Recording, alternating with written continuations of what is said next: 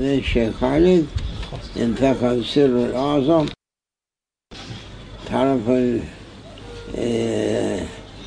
قوقاز، شيخ خالد، شيخ إسماعيل، خاص محمد، شيخ محمد اليراوي، سيد جمال الدين وموكل الحسيني، أبو أحمد السغوري، أبو محمد المدني، سيد شرف الداغستاني، سيد مولاه شيخ عبد الله الداغستاني. السر الأعظم مع وجود يعني كل عندهم سر. 124,000 صحابة عند الكل كان سر، لكن السر الأعظم أوتي للصديق. ما صب على قلبه فقد صببت في صدر أبو بكر. الله أكبر. يعني الكل صديق أعطى سلمى، قاسم، جعفر، طيفور، أبو الحسن، أبو علي، يوسف، أبو العباس عبد الخالق، علي محمود، علي محمد، بابا السماسي، سيد أمير الكلال، حاجة محمود النقشبندي، يعقوب عبيد الله، محمد زاهد، درويش محمد، خواجة الكنكي، محمد الباقي، أحمد الفاروق، محمد معصوم، سيف الدين نور محمد، حبيب الله، عبد الله، دهلوي. من دهلوي وبعدين عبد الله شيخ خالد. ايه كامل جاي شيخ عبد الله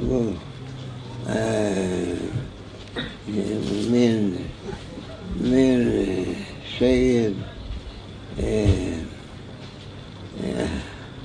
إمام رباني عبد الخالق، عارف محمود، علي محمد، بابا السماسي، سيد أمير الكلال، خواجة محمود النقشبندي، علاء الدين يعقوب عبيد الله، محمد زاهد، درويش محمد، خواجة الكنكي، محمد الباقي، أحمد الفاروق سرهندي، أحمد الفاروق، محمد معصوم، سيف الدين نور محمد، حبيب الله، عبد الله، شيخ خالد. من شيخ خالد يتبرع شيخ خالد انتقل اللهم عافنا من طاعون، اللهم عافنا.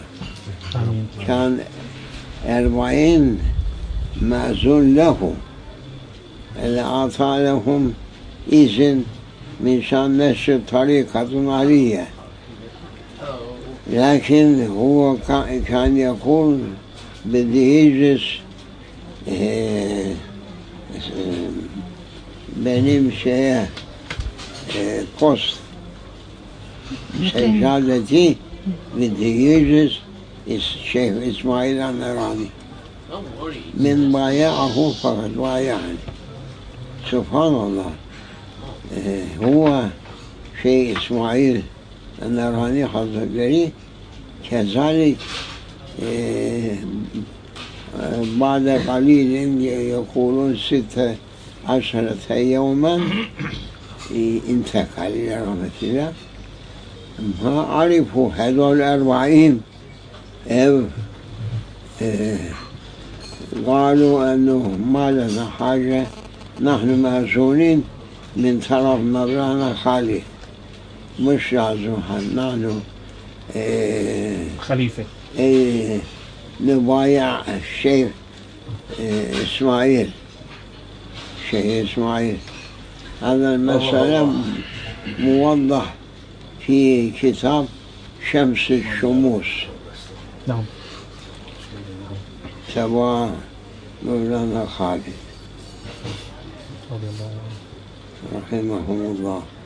قال الله تعالى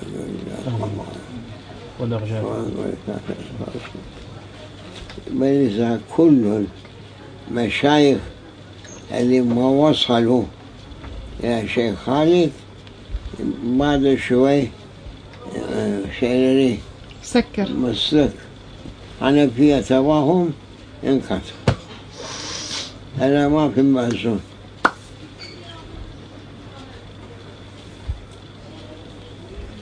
كلهم يزعم وصلا بليلى، نعم. وليلى لا تقر لهم بذاك. هاي إجازات فيه، لكن مسك اللي بيبيت يجري في وضعات رمانية مع السر الأعظم هذا مفقود، ولذلك انقطع. في حنفية مبنى ما شاء الله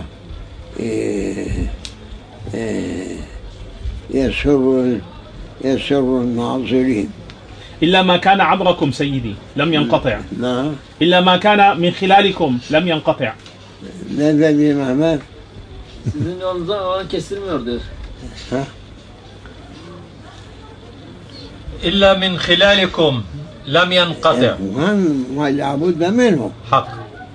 24,000 صحابة سر الأعظم صديق. آمنا وصدقنا. مع الكل فيه. الله أكبر. يعني سر الأعظم مع صديق والآثار لسلمان. نعم.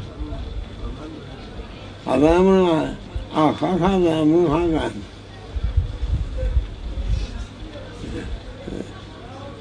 شباب قالوا حنفية شوف ما شو بدي خلاص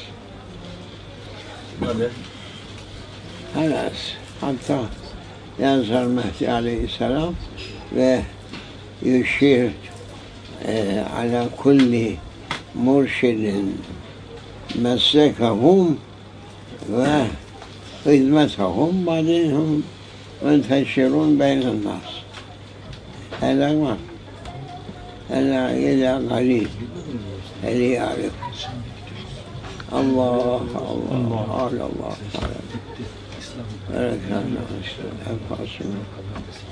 فاتحة.